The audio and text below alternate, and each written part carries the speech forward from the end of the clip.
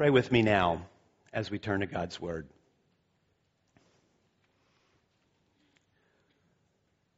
Oh Lord God, we praise you and thank you for your Word. It is a lamp to our feet and a light to our path. We pray that you would light the way forward for us. Amen.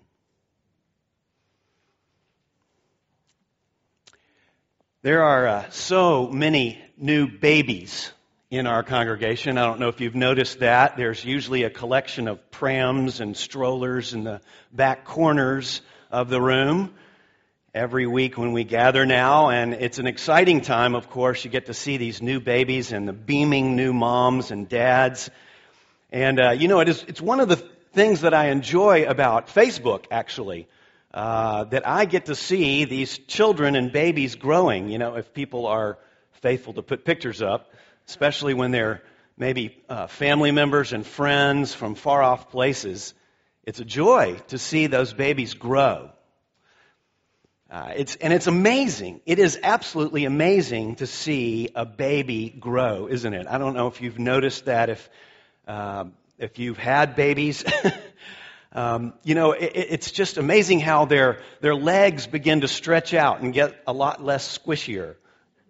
They get stronger. Their arms and hands lengthen and they start to grab things with great strength. And their facial features become more pronounced. And then it becomes easier for us to determine whether they look like mom or they look like dad or maybe they look like both. Then they're walking. And then they're running. And then the parents are chasing. It seems like a literal miracle, in fact, to watch babies grow up so quickly into mature people. That's how God made them, of course. He made them to grow up into maturity. He wired them for that. And in the same way, Christ's church, which He formed, which He birthed, in essence, is wired to grow up into maturity into Him. As we read this passage this morning, it's going to be in Ephesians chapter 4. You can find this text in the bulletin, or if you've got your Bible with you, I encourage you to turn to Ephesians chapter 4. Ephesians is in the New Testament. And keep your finger there at chapter 4. We're going to be looking at verses 11 through 16.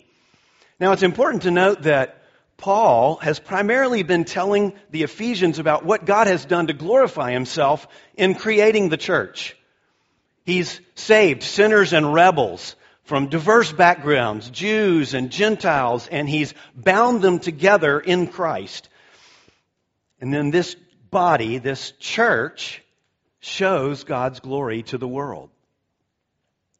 Follow along with me as I read, beginning with verse 11. And He, that is Christ, and He gave the apostles, the prophets, the evangelists, the shepherds and teachers to equip the saints for the work of ministry, for the building up of the body of Christ, until we all attain to the unity of the faith and of the knowledge of the Son of God, to mature manhood, to the measure of the stature of the fullness of Christ, so that we may no longer be children, tossed to and fro by the waves and carried about by every wind of doctrine, by human cunning, by craftiness and deceitful schemes.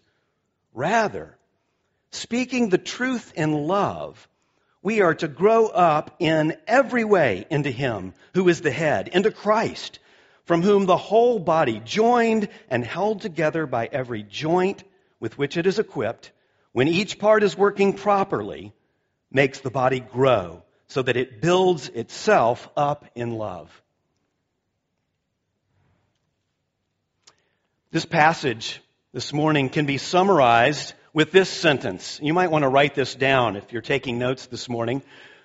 The church grows up in Christ when church members, equipped by God's Word, do gospel-centered ministry together. Let me say that one more time.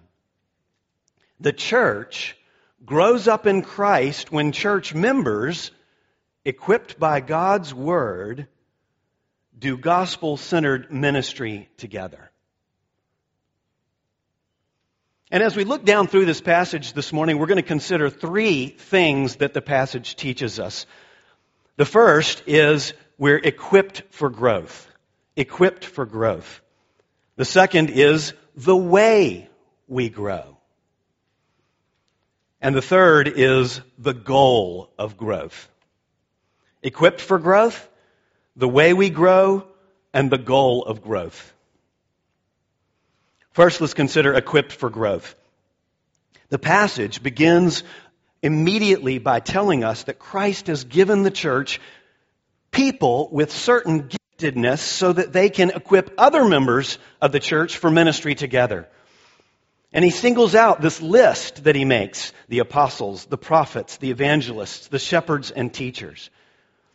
And so, even though every Christian in the church has an equality and a unity together in the Lord, of course, all are rescued by His grace. There's no difference there between any of us in the church.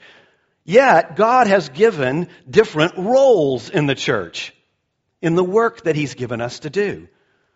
So all do ministry, all do works of service, but the ministry of these specific listed roles is an equipping ministry. Taking a closer look at this list of gift-based roles in the church, there's maybe two, the first two, that would stand out to you. And maybe you're asking yourself the question, are there apostles and prophets operating in our midst today in the church?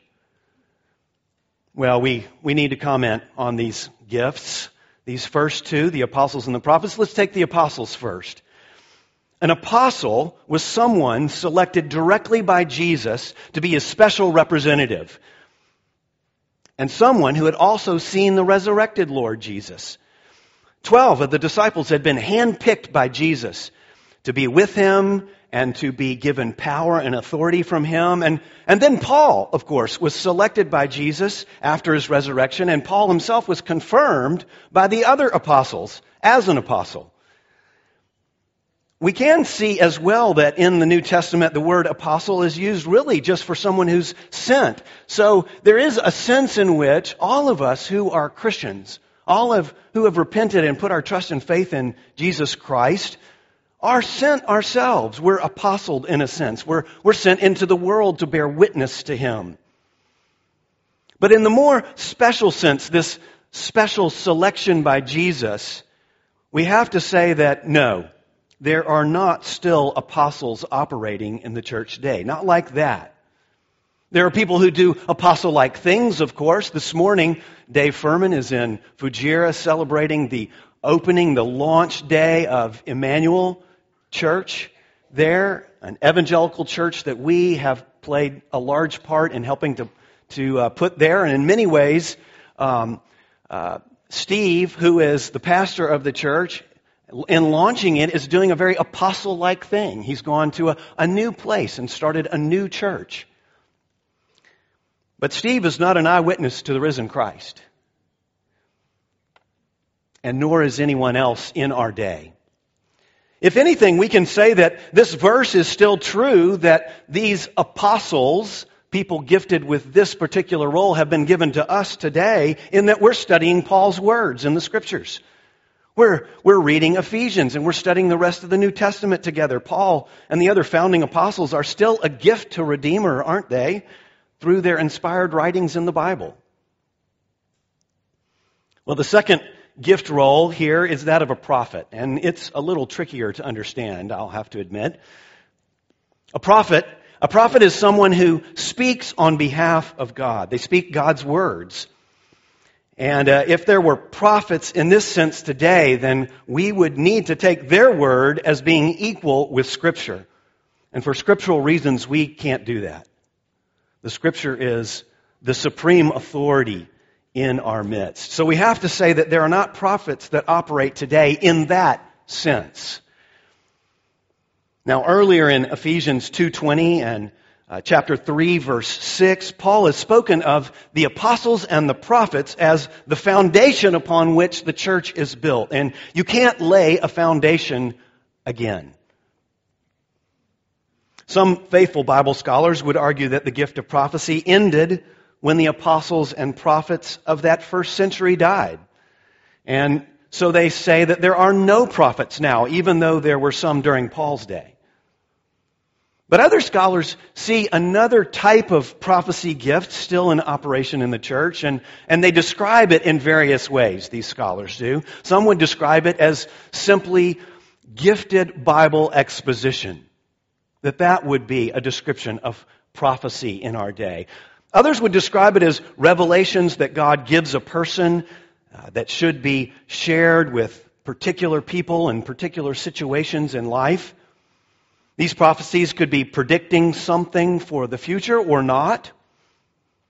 But even in this case, it's argued that the prophecies need to be tested and weighed against Scripture. They're not infallible. Among members and leaders at Redeemer, there may be actually some differences of opinion amongst us about this particular gift of prophecy. But it's our practice not to elevate this gift to a former role in our services. We see regular, systematic, and thoughtful exposition of the Bible as much more important. But rather than focus more on what's less clear about these particular giftings in this list, we need to focus on what is clear, what binds them all together, and that is, they all have in common teaching God's Word and helping others apply God's Word in some way. Teaching God's Word and helping apply God's Word for the people in the church. That's what binds them together. And that's what equips Christians for ministry. We're equipped by knowing what's true about God and ourselves, and then living our lives in light of these truths, interacting with each other and the people in the world based on God's Word. Christian, I wonder what you think you need most to be able to do ministry. Are you tempted to think that you need spiritual gift tests or personality tests or special skills training more than you need a deeper understanding of God's words applied in your life? You know, these things aren't bad. Skills can be helpful. Knowing ourselves and our personality bents can be good for us. But they are never more important for ministry than knowing God's Word and applying it more deeply and thoroughly in our lives. Notice that I say knowing and applying. You're not really equipped if you simply know more about the Bible. You need to act on what you know. So I ask you, do you hear a sermon and evaluate it more than you evaluate yourself? Now, here's a real-life description of how applying God's Word might look in the context of Redeemer Church. Someone hears Dave's teaching, for example, from last week, that everyone is made in the image of God, and therefore a person should be treated with dignity and honor. And they're convicted then that they look down on coworkers simply because they're from a different country or a different culture. This person repents. They begin praying that God would help them see the inherent dignity in their coworkers as people made in God's image. And then he prays that God would help him build relationships of love and respect with these coworkers. Opportunities come to show compassion to office mates. He even defends them against unfair criticism from others in the office. Friendships are formed. He gains a hearing for the gospel because of the new friendships that he's formed. Do you see how that works? Applying the teaching of God's Word that might be heard in the proclamation of God's Word in Redeemer Church on Friday mornings. God's Word rightly interpreted, explained, and applied equips us for growth in Him. Now, Redeemer has many of these types of word gifts being exercised in our congregation. But as many of you grow in your knowledge of God's Word and application of it in your lives, it's our prayer that God would give us more and more people with these kinds of gifts. Some of you may be the ones that God will gift to our church as an evangelist or a shepherd and teacher. Men, you especially should desire to teach God's Word. Women as well. We need women teaching women in our church. Absolutely, without a doubt. But men, I want to especially encourage you. Fathers, be teaching God's Word in your family. That's where these gifts we often begin to see them come out in a person. Aspire to have these gifts. Ask God for them, men. 1 Corinthians chapter 12, verse 31 says, earnestly desire the higher gifts, which are the word gifts. So God equips all Christians for growth in His church through the people with these kinds of teaching gifts. Now, the second thing that we're considering about the passage this morning and what it teaches is the way we grow. First was that we're equipped for growth, but secondly, the way we grow. The passage describes the way the church grows with a number of different terms and phrases. In verse 12 it says, the saints do the work of ministry for the building up of the body. The work of ministry or works of service results in the building up of the church. In verse 15, Paul speaks about speaking the truth in love. And in 16 he says, when each part is working properly, when each part of the body, that is working properly, then the body grows. These phrases teach us the way that we grow as a church. We can say first, at least, that we grow through gospel-motivated acts of service and speech. Gospel-motivated acts of service and speech. Acts of service because ministry is service, or it means aiding another person. And speech because he tells us directly to speak the truth in love. So it's not enough for us to just serve people by physical service. It's more that we need to, in addition to that, speak the truth in love to them. What does Paul mean by that? Speak the truth in love. Does it mean that I just look for people in the congregation and I tell them what I'm thinking? Gently? You know? Something like, Chris, I mean this in love, but that haircut just isn't doing much for you. Okay. No, I don't think that's what it means. The phrase, of course, is set up as a contrast to the sentence before it, which says, by human cunning and by craftiness and deceitful schemes. So that describes lies that are spoken for selfish gain. We in the church, on the other hand, interact by speaking truths of God, not lies, truths of God for loving and selfless purposes. So the truth in this verse refers primarily to gospel and biblical truths, or how those are applied to ourselves. So what's being described here is something that we often call discipleship here at Redeemer Church, or disciple making as well. You'll hear us talk about that a lot if you're new. Discipleship is the process of growing to be more like Christ, and disciple making is obvious. It's all about the fact that disciples of Jesus necessarily make other disciples. They replicate themselves. And when you think of discipleship or disciple making, many of you may think of a more mature Christian getting together with a less mature Christian for a structured time of maybe going through a book of the Bible or praying together for special purposes or special needs that are going on. And the Bible has lots of examples of that. Paul and Timothy are one example. Priscilla, Aquila, and Apollos are another example. And there's even more. And that is fantastic. Absolutely. You should desire that. And many of you should be intentionally pursuing those kinds of relationships that are structured and involve in some way a master and a student, or a mentor and a mentoree. But discipleship shouldn't happen only in that way. Discipleship can happen in lots of different ways. Discipleship happens when we talk about the sermon around the lunch table together after the morning service. And young and old are sharing what struck them about it and what they remember about it. And they're each encouraged by what the other is sharing and what they saw or heard. And discipleship happens when a brand new Christian comes to me, Elder Brian, and says, I want to tell you what I've been learning in the book of Romans. And he shares it with me, and wow, I am encouraged. I'm reminded of the truths of Romans. I do not get tired of those truths, and I need to hear them from people like young Christians in our midst. I'm built up in Christ in that way. That's discipleship. Discipleship's happening when several single adults in our church make dinner together, and over it they're talking about their week and how they're fighting sin and growing in the Lord.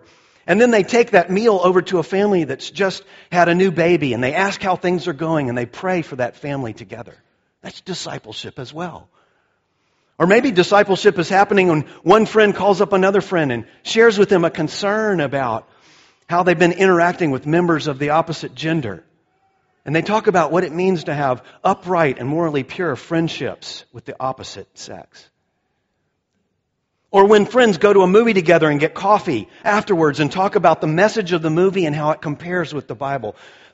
Do you see in all those scenarios that I've laid out for you, how the Word of God is influencing each situation? It's driving it and it's saturating it. All of these are discipleship situations, and young speaking the truth in love to old, or the other way around, it can be spontaneous. And it must become normal in our midst. Ordinary even. To be expected. We want this to be the way of life at Redeemer Church. We want it to be normal. We want it to be the culture of Redeemer. But you know what? Normal and spontaneous don't happen without effort and decision making. So don't just think, well, I hope that happens to me one day. I hope just automatically I snap into it. No, it might just require some intentionality, some decision making, some action on your part. Do you need to decide to be the one at lunch to change the subject to something gospel related? Do you need to screw up your courage and go find that person that's having a rough time in their family or at work and offer to pray for them right here in this room before you leave? Or maybe you need to ask that new Christian if you can get together with them and read a book like What is the Gospel by Greg Gilbert. Taking some of these steps, for many of you, it might feel awkward and it might feel risky. You might embarrass yourself, but it's worth the risk. You may even be doing something that goes against the way that things work in your culture of origin. Make the decision. Take the risk. Set aside maybe your country's culture and take steps of living in biblical culture. Another thing that we see in this text regarding the way that we grow is that we grow together. We grow together. Our growth is corporate. Did you notice that throughout this passage? Every part of the body is necessary for the whole body to grow up. Paul isn't really saying anything here about individual growth. It's all about the whole body.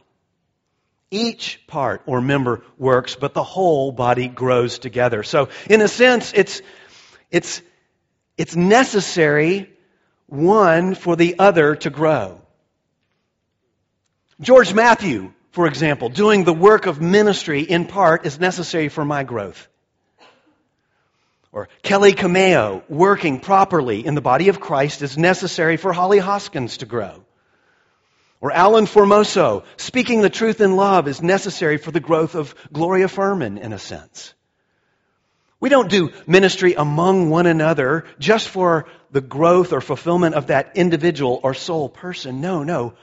We do ministry among one another to see the whole church built up. Some of you have been coming to Redeemer Church now for months, even years, and you've not come through the membership class. Now, I know we talk about membership a lot from the front. I want to talk about it one more time. Covenanting together in membership is a way that we say to one another publicly, hey, look, I'm committing to help you grow spiritually by committing to this group of Christians at Redeemer. That's what you're saying when you become a member. You may say, well, I've been coming along and I'm committed to this church. But we don't know that. We don't know that you're committed to us. We want to know about that. And we want to commit to you as well. And another reason that membership contributes to the way we grow is that membership helps us clarify where we are spiritually. Whether we're actually Christians or not, even. You know, many people want to independently declare where they are spiritually. It's so easy, though, to fool yourself, or for me to fool myself for that matter. You believe and I believe oftentimes what we want to believe about ourselves. But by entering into a formal membership process, the church humbly confirms or denies whether your confession of Christ and the gospel seems credible. And you know what? Many of the people who have come through the membership class, there have been questions about whether or not they're truly born again. But you know what we do? We study the scriptures together. We go over the gospel. And many of those people have come to faith. It's amazing. It's amazing. There's a new round of membership classes that's beginning on November 2nd. And I want to encourage you, covenanting with us will enable us all to grow up into Christ. Well, the last teaching from this passage that we'll explore this morning is the goal of our growth. The goal of our growth. Let me ask you a question. What does it look like to be spiritually mature? What do you think it looks like?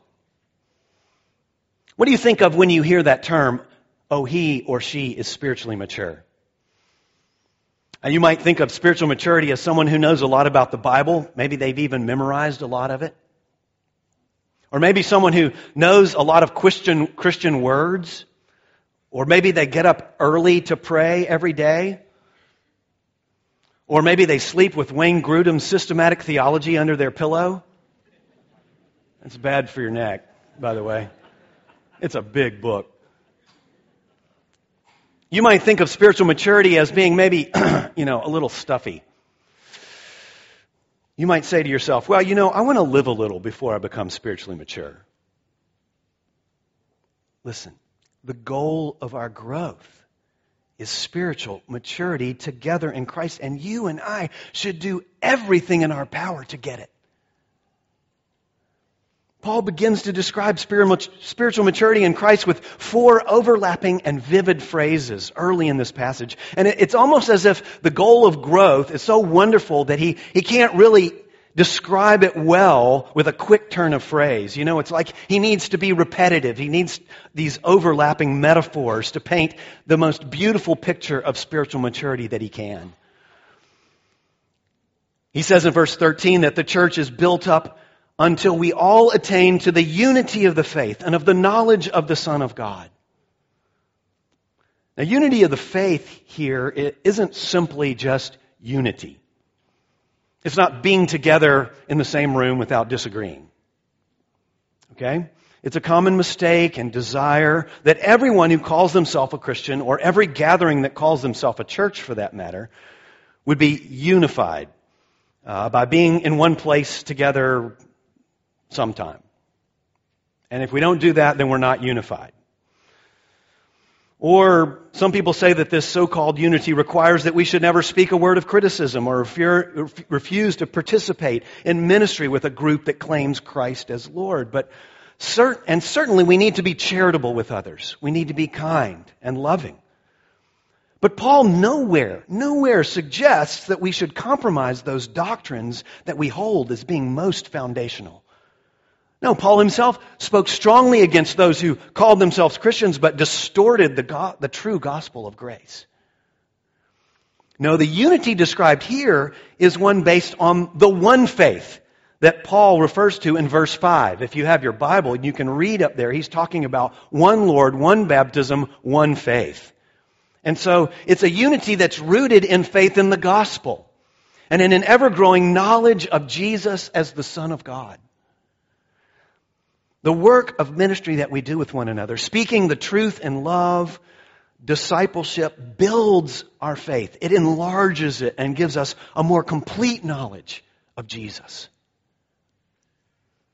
When we experience ministry from one another, we know better what Jesus is like. When we remind each other of gospel truths in the most difficult and painful times in our lives, those truths will seem bigger and more precious to us. Paul continues by saying that we will attain to mature manhood. And here he's painting an image of the whole church as an adult man, grown and stable, mature and responsible. In chapter 2, verse 15, Paul has explained how God has created one new man.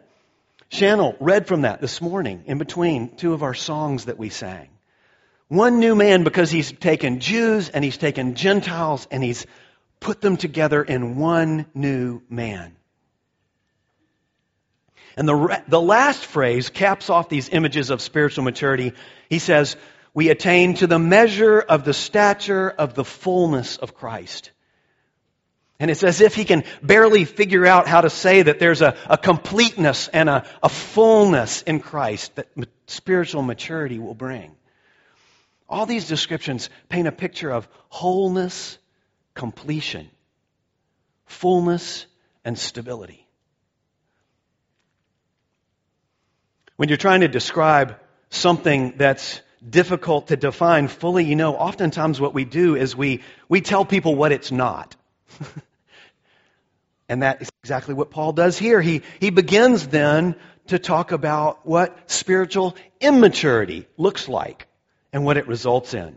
So whereas spiritual maturity can be described as mature manhood, spiritual immaturity can be described as being like a child, immature. And more than that, more than just the stature of a child, it's the vulnerable nature of children that Paul draws our attention to. They're small and they're weak. And they can be pushed around with little effort like waves in the sea or carried about like leaves or feathers on every twist of the wind. I don't know if you've been down to the beach and you watch, particularly on a Friday afternoon perhaps, when there's a big crowd down there at the beach here in Dubai or Sharjah. And you're watching children play on the beach. It's really fun, of course. They're discovering and they're exploring. They might be eating sand.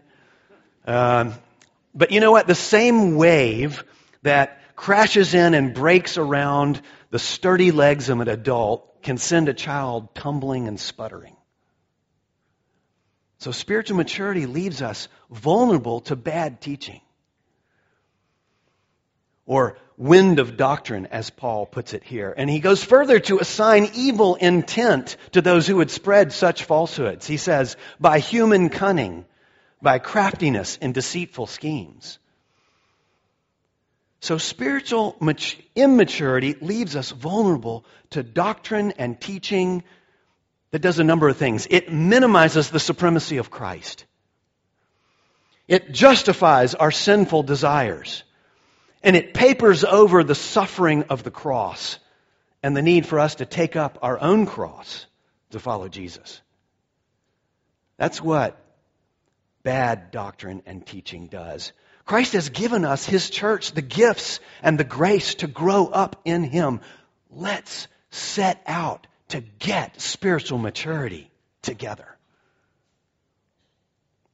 Let's make that our goal in Christ.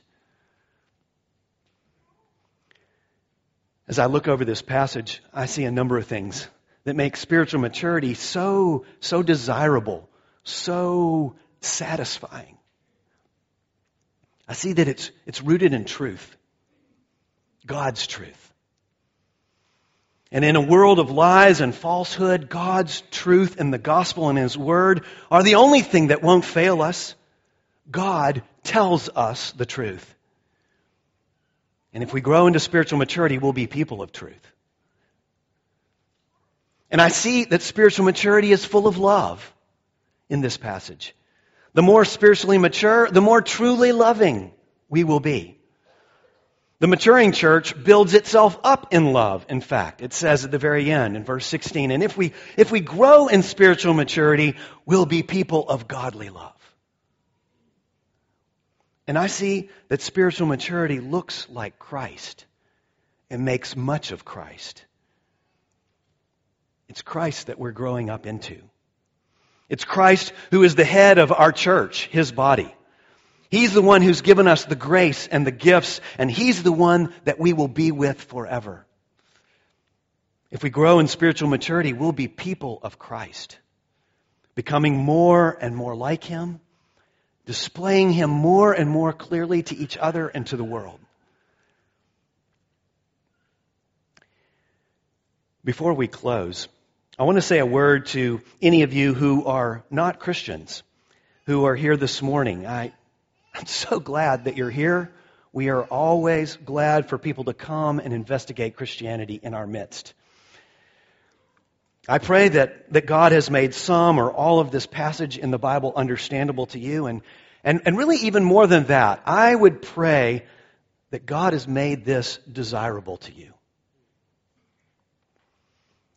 You know, at the very beginning of these verses, Paul calls all Christians by a name it's pretty familiar to people, even outside the church. He calls them saints. You may have picked up on that word. Saints can be kind of a bit of a confusing word. Saints are usually thought of as morally perfect in some way. Well, you won't have to spend much time with us here to know that we are not morally perfect. But Paul calls us saints here, not because of what we were or even our experience now. He calls us saints because of what Christ has done for us. I would tell you that. It's changed us permanently. He views us as perfected even as He strengthens us in our fight against sin every day. He changed us permanently because when He died on the cross 2,000 years ago, He took the punishment that we deserved so that we could receive His moral perfection as a gift. Each of us has received that from Him. And when we recognized our helplessness in the midst of our sin, and we turn to Him in faith. If you too turn to Him in faith, you will be joined together with us to Christ, who is our head. Pray with me.